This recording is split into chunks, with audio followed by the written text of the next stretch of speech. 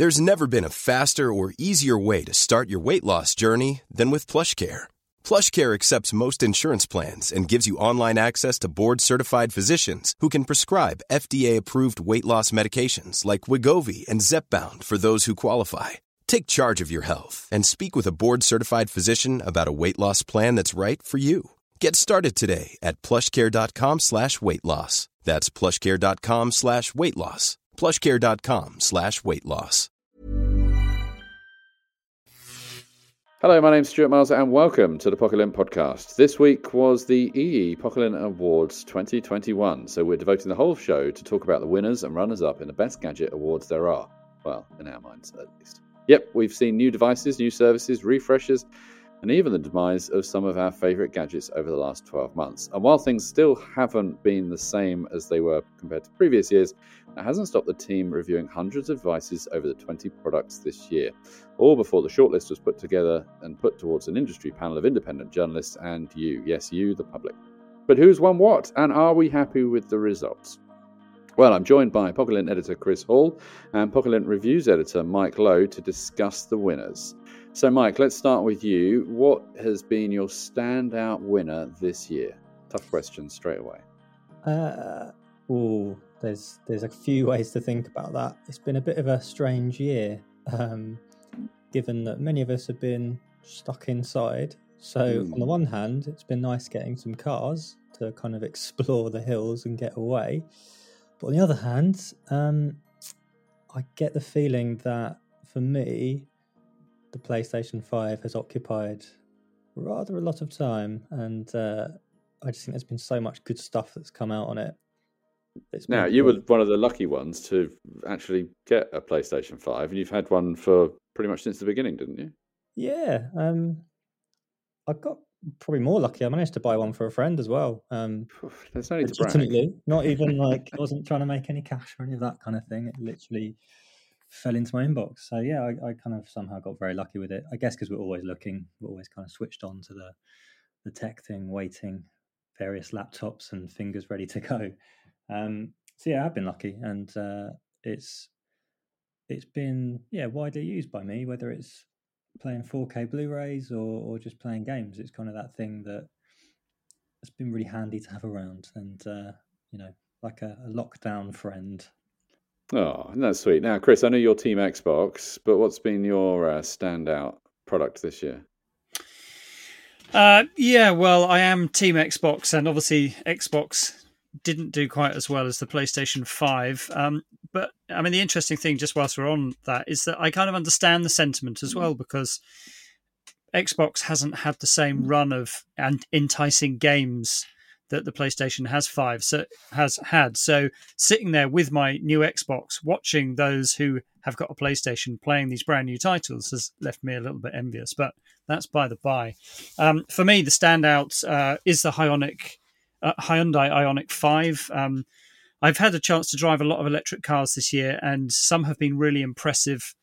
One of the things that really speaks to me about Hyundai, and it will be the same for the Kia EV6 as well, that's coming along, is that these brands have really changed their identity over the past 10 or 15 years in the UK.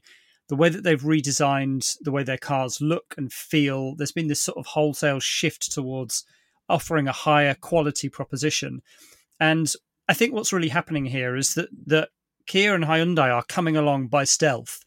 And in a few years' time, you'll turn around and say, hold on, they have most of the electric car market because they have already had numerous generations of cars out previously. They have a lot of experience, and that's kind of pulling through now. And I think the new Ioniq family, and we've heard that there's the Ioniq 6 and the Ioniq 7 to come in the future, are really they're really showing this off. And for me, that was just the car that stood out. I've been in a lot, and obviously, the Porsche Taycans and stuff are fabulous, and the Audi e-tron GT is amazing. But I think the Ioniq 5 will speak to a lot of people. And if you can't quite get your head around the retro, futuristic, weird design, then Kia's EV6, which is very similar, has a different design, and I think that will have a lot of appeal too.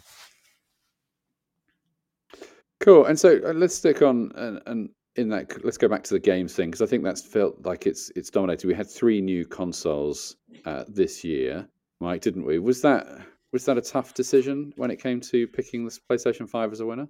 I think so. From my point of view, it's quite apparent that the Xbox Series X, it is more powerful. So in theory, it can do more, and it should be the better console, and so on and so forth. But in year one, it just hasn't really had many exclusive games. We're talking about this in mid-November 21. So these 2 consoles have been around for a year. The big thing that will happen now is actually Xbox will suddenly start rolling stuff out. Even last week, Forza Horizon 5 dropped, and I think that's kind of the beginning of a step change, perhaps. Which is great fun, isn't it? I mean, that, and you've got Halo Infinite coming, haven't you? So they kind of, it feels like there's on the horizon, but as you say, the PlayStation 5 has dominated in the exclusives, and I think that was probably very clear in our best game category. A lot of them were PlayStation 5 exclusives. Yeah, because they weren't only exclusive; they were really good. There's been a whole range of just very, very decent titles. It's been a bit of a weird year in regards to what these consoles kind of mean to some regard, though, because in effect, the PlayStation 5, when you buy a game on it, you can also buy it on your PS4. Same with the Xbox X, you could buy it on your predecessor, just slightly less graphically intensive. And the third console, obviously, is the Nintendo Switch OLED model, which again is effectively the same as the Switch. It just has an OLED screen and a slightly better design. So even though there's a lot of promise from these consoles, and I do love my PS5, and I know Chris loves his Xbox Series X, or maybe his kids do more, the full potential is yet to come. So I think we'll see what happens in the next kind of year or 2 or 5 or beyond, because there's going to be a lot of stuff coming out, and I would imagine developers will be kind of turning the dials and really kind of squeezing as much as they can out of these platforms. And as if I was on the BBC, it was like, there are other consoles available. Out of those 3, personally, I prefer the Nintendo Switch OLED. I think it's a great little device. And I kind of, for me, I like to play games, but I just sometimes don't have the time to sort of invest in 40, 50 hours into a PlayStation 5 title. I just love the pick up and playability of some of the Nintendo titles that are still out there. And even though, I find myself playing sort of like Luigi Mansion 3 or Link's Awakening, which are kind of, a couple of years old now, it's still fun to sort of just say, I'll just play this for 20 minutes and, and still get something out of it. Yeah, I mean, well, Link's Awakening is a remake of a game that's more than 25 years old, isn't it? Yeah. So it shows that Nintendo really puts its stamp on making classics from decades before, that they can then just kind of pull back out, modify, and just show that it's a great company for making great games. So it's definitely not one to be overlooked. I mean, some of my favorite games in the last 5 years plus, particularly Zelda, certainly has been on the Switch. So if you've not bought one or got to play that, then the OLED model is a great route into it, really. So we're lucky. There's been a whole bunch of stuff coming out, and if you can get your hands on them, then it's been a really strong year for consoles and gaming. Now, Chris, we've already talked about the Ioniq 5 and the winner there. It was in a really tough pack this year. Do you feel we're now at that tipping point where there is very good, viable electric options for consumers who want to go electric this year? Well, definitely over the past 12 months, we've seen this huge expansion in the range of cars that are available. We started with more expensive models, and you can kind of, if you look at what's happened with Tesla, you can see that being reflected across other brands. They came out with their executive saloon with the Model S, and then they went big with their SUV, and then they came along and said, okay, we're going to target smaller and more affordable, which is the Tesla Model 3, which is the car that we now see on the roads most commonly, especially here in the UK. And other brands are sort of doing the same thing. Audi did exactly the same thing. They went big and bold with their first model, and then this year, one of the standout models from them is the Q4 e-tron, which is smaller, much more mass market. It's going to have a lot more appeal to people. So we can see electric cars making their mark, coming out and proving the point, and then saying, these can be more affordable, and this is how we're going to do it. And there are some brands in particular to watch. I mean, our runner-up this year is the Fiat 500e, which is small and it won't give you a lot of range. So this isn't something that you're going to use to drive 300 miles in. But for anybody looking for a small, affordable city car, then it's a really good option. It has a lot of personality and it keeps that sort of essence of what the Fiat 500 is. And that's one of the things that really appeals to me.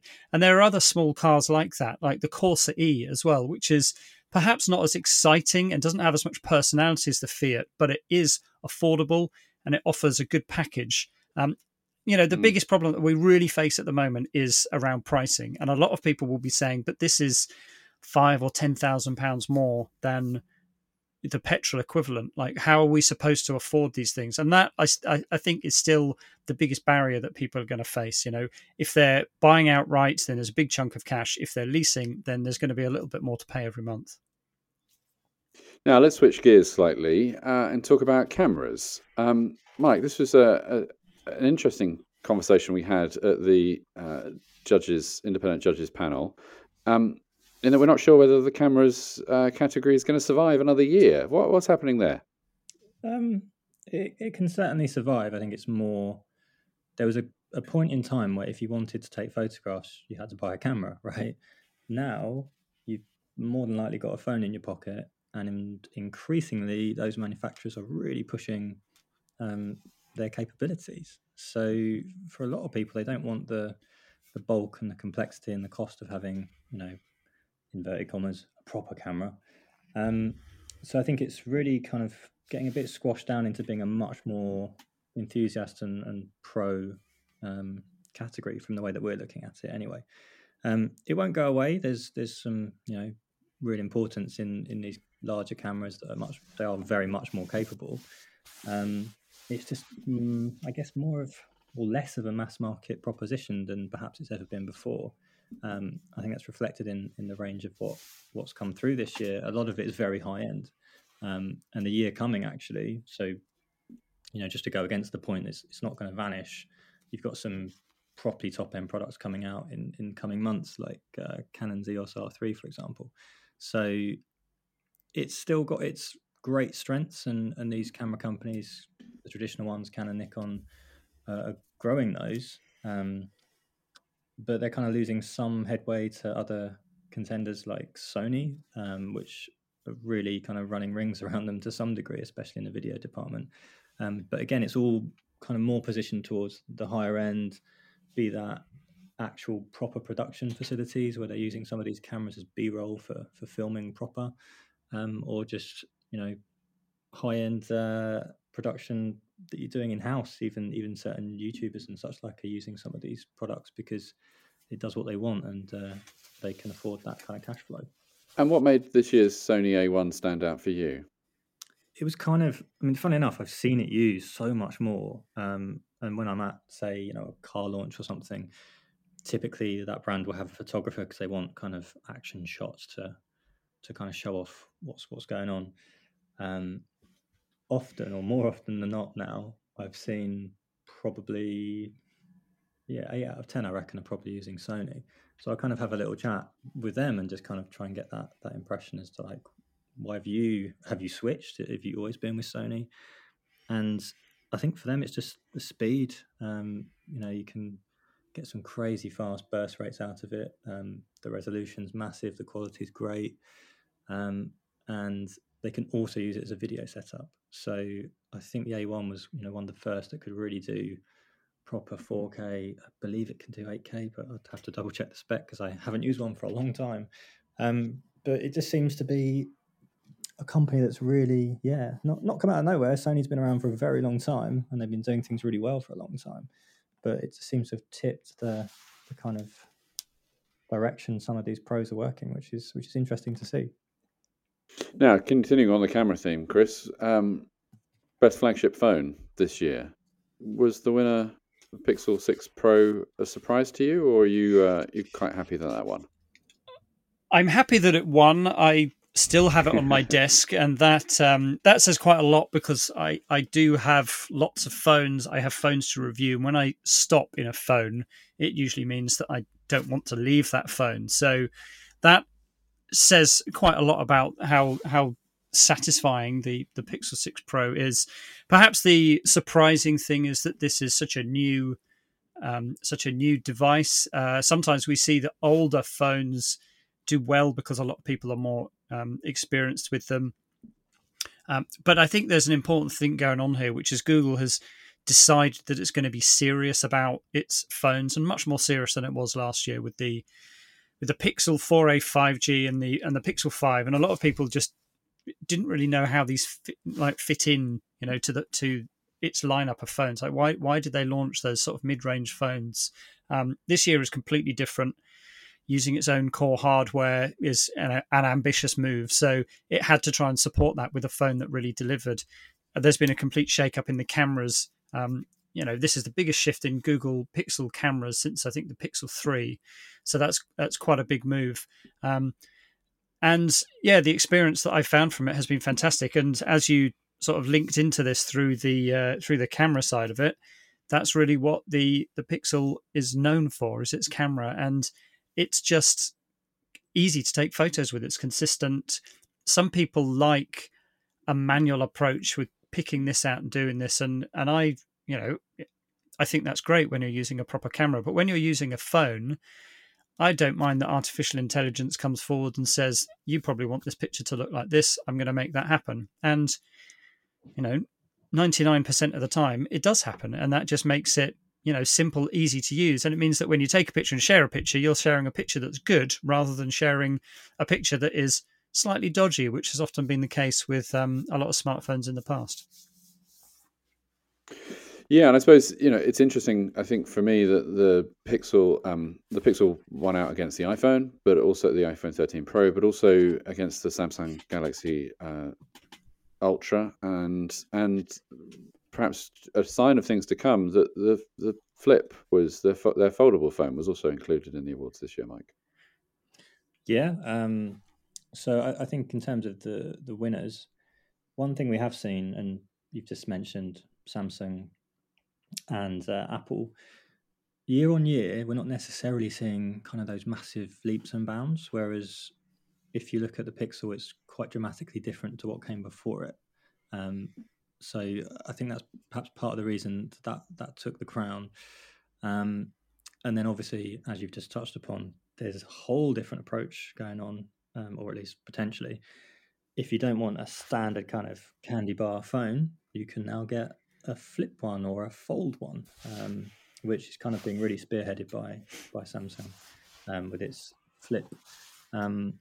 It is a really interesting phone, and to the point that one of our team members even went and bought one. So it obviously has enough appeal, not just as a kind of concept, but it's genuinely a device that you go, oh, I could have something different that doesn't cost me tons more money, that does things in a slightly different way. For those unfamiliar, the Flip is basically, it's like taking a normal phone and folding it kind of vertically in half into like a little sandwich shape. And it's a lot of fun. Like I don't know if I personally would own it, but I think it really represents where this kind of market has got to. There's plenty more progression that can happen yet before it's kind of completely refined and finished. I think we'll see a greater evolution in that kind of whole market in the coming years. So whether there'll be flip phones left, right, and centre, not totally sure yet. We'll have to wait and see what different companies do. But I know a lot of them are exploring possibilities for sure. I don't know, you could say this every year, but it does feel that perhaps due to the current situation that we're kind of this new hybrid world that we're living in, that there is a real distinctiveness between the winners and runners up this year in the sense that some of them are, brand new devices that have, broken away from what was previous and really tried to change the format. And others are kind of that constant refinement of things that have come before it. Sort of the Apple Watch Series 7, a brilliant smartphone, but not a huge change from what was before it. And like Philips Hue, just increasing that refinement and making sure that it becomes, they've had an app update and some new, obviously lots of new bulbs and things like that, but just making it considerably a better product all round. And then you have new contenders like Disney Plus, which has now got something like 118 million subscribers worldwide, as has continued, has come in and has won best TV streaming service, or the Bowers and Wilkins, which has kind of taken an old design and refreshed it, ready for 2021. Yeah, I think that's always going to be the case, where you have a few movers and shakers, but we're always living in this cycle of reinvention. I think the Bowers and Wilkins is a good example of that. It's always dangerous when you say something has iconic design or it's a classic, but let's face it, the Zeppelin is a classic, and I was hoping that it would be redesigned with a sort of MagSafe dock on it, so that you could plant your iPhone on the front of it, and it would be just like the old days when it was originally an iPod dock. Instead, it doesn't offer that functionality, and I think that's kind of a shame. But I also understand that Bowers and Wilkins wouldn't be able to sell this to the other side of the market if they did put a huge Apple dock on the front of it and didn't let anybody else play. So yeah, I think the pace of change has slowed recently in the past few years. We've been through some really exciting times and changing things up a lot. And I think one area where we still have a lot to come, and an area that's still waiting for its moment, is in virtual reality and augmented reality. And I think that there's still a lot of people exploring how to make that a part of the market that everybody can get involved with, and try and cut the wires and make it more affordable and make it something that everybody can get involved with, as well as providing an environment in which people are happy, rather than it being slightly alien and off-putting, which sometimes it has been in the past.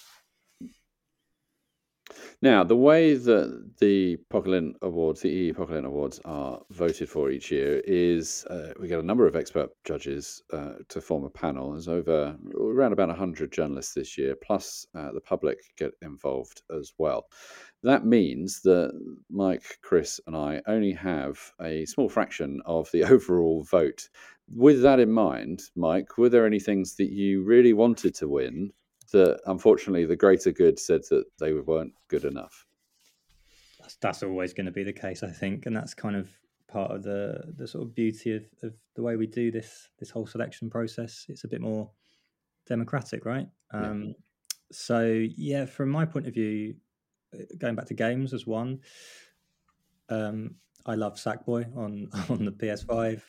It's not even in a runner-up position because I don't think people have given it quite enough love or enough time. Who knows? But I think that's one of those standout games for me that I just keep going back to, play it with my brother, and it's just a real rare sort of joyful, happy game. It's quite rare that you get these now. It's not about guns and shooting. It's kind of cartoony and fun, and yeah, I found that very, very entertaining. And I mean, there'll be a bunch of others in this whole... I'm looking at the whole list now because we've seen so much this year.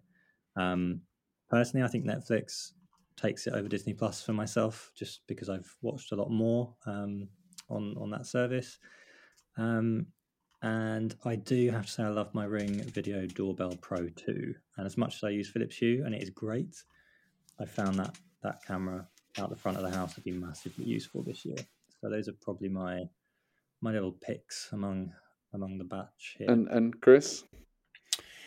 Well, I was quite, Mike has just put in a shout for his Ring Video Doorbell. I have been using the Arlo Video Doorbell, which I know that you have as well, Stuart.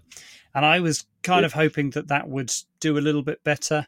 I think it's always good. I mean, Ring has dominated this part of the market for such a long time. And for Arlo, it was an obvious area for them to look at, and we know there's going to be more in the future. I mean, Amazon has just launched a Blink doorbell, and Amazon owns Ring and Blink brands, so they're really sort of doubling down on this area. But yeah, I was hoping that Arlo would do a little bit better, but it seems that Ring is still the more obvious and the more popular choice. Yeah, for me, it was a product that I got earlier in the year called Muriel, which wasn't even nominated. It doesn't even kind of have a category to go into, which is kind of like a large digital canvas with a subscription of art that you can then download and enjoy in your home. I remember that. Yeah, I mean, it's a great product, but it just kind of doesn't really doesn't really fit anywhere, or is not that well known. I think they've got an announcement coming out in CES where it's going to allow NFTs to be just beamed straight to your home, which might mean that it's either complete vaporware or the next big thing. And talking of 2022, what do we think? Have we got any? Does this year's Catholic Light Award winners tell us anything of what we're expecting for next year, or is it a bit too early to tell? I think part of what you've just said is kind of maybe where 2022 is going. There's other kind of potential categories that we don't categorize at the moment. But we did discuss in the awards video, which is on YouTube now. It's all about fitness, right? Home fitness. So I've totally changed what I'm doing, because I've now got Zwift on a Tacx bike setup, which is a Garmin company.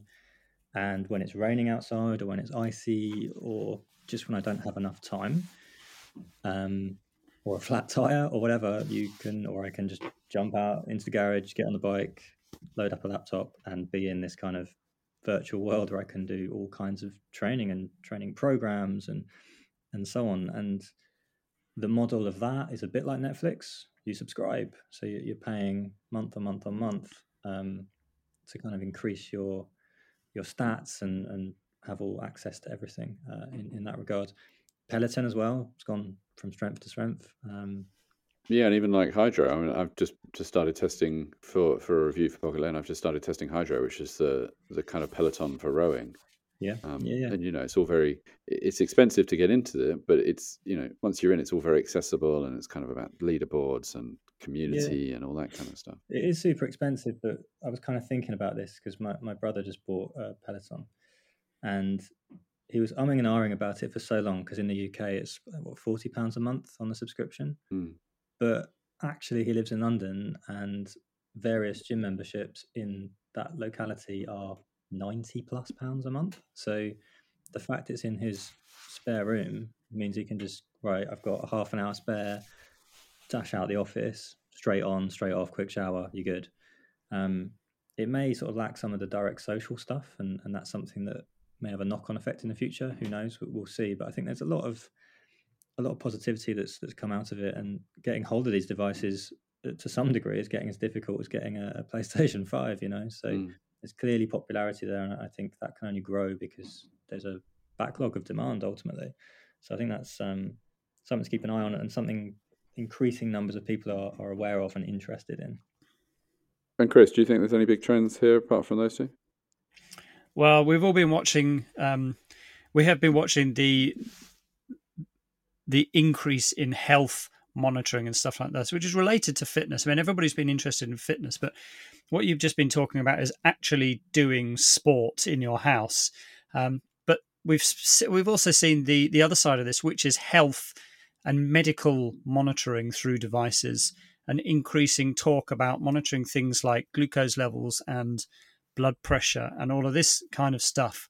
I do think it's I think it's an interesting trend, and I can understand why people are going down this route and trying to provide these things. I also think that we need to be quite careful with how much monitoring we're doing of people, and how much we are giving them a reason to worry about things, and then giving them reassurance when what they really need to be doing is talking to doctors and seeing medical professionals about this. Because with all the will in the world, the watch that you have on your wrist may not actually understand what's going on with your body, whereas a trained professional may have a much better idea and the ability to do a lot of important testing that can reveal all these underlying things. So I think that's certainly going to be a trend.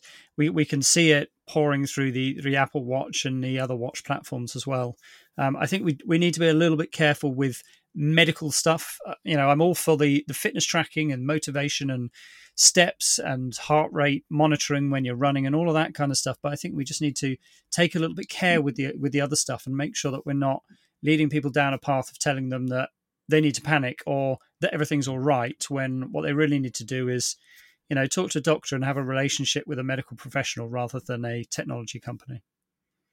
Yeah, it's easy to get fixated on numbers, and actually even in my at-home exercise, I've largely stopped wearing anything that measures heart rate because the accuracy can be a little bit poor. And sometimes if you're trying to do certain zones or whatever, and it's kind of, I don't know, 10 beats out, or it hasn't updated for 30 seconds, it can suddenly kind of give you an alert that you've spiked and you shouldn't have. And it's like, well, I feel okay. So I'm kind of more of the mentality of just going with kind of what feels right and trying to judge it in a slightly different way. Because yeah, I agree. I think there's some great data to have that can really guide you through things. And then there's kind of data that could be useful, but if you're constantly looking at it and fretting over it, you're only going to add anxiety to your life that you probably don't need.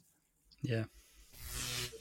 And there we go. Thanks very much. That's it for this week's show. For a full list of winners and the runners-up, please head over to pocketLint.com/awards. Thanks for listening. Until next time, pip pip. Ever catch yourself eating the same flavorless dinner 3 days in a row? Dreaming of something better? Well, HelloFresh is your guilt-free dream come true, baby. It's me, Keke Palmer. Let's wake up those taste buds with hot, juicy pecan-crusted chicken or garlic butter shrimp scampi. Hello Fresh. Stop dreaming of all the delicious possibilities and dig in at HelloFresh.com. Let's get this dinner party started.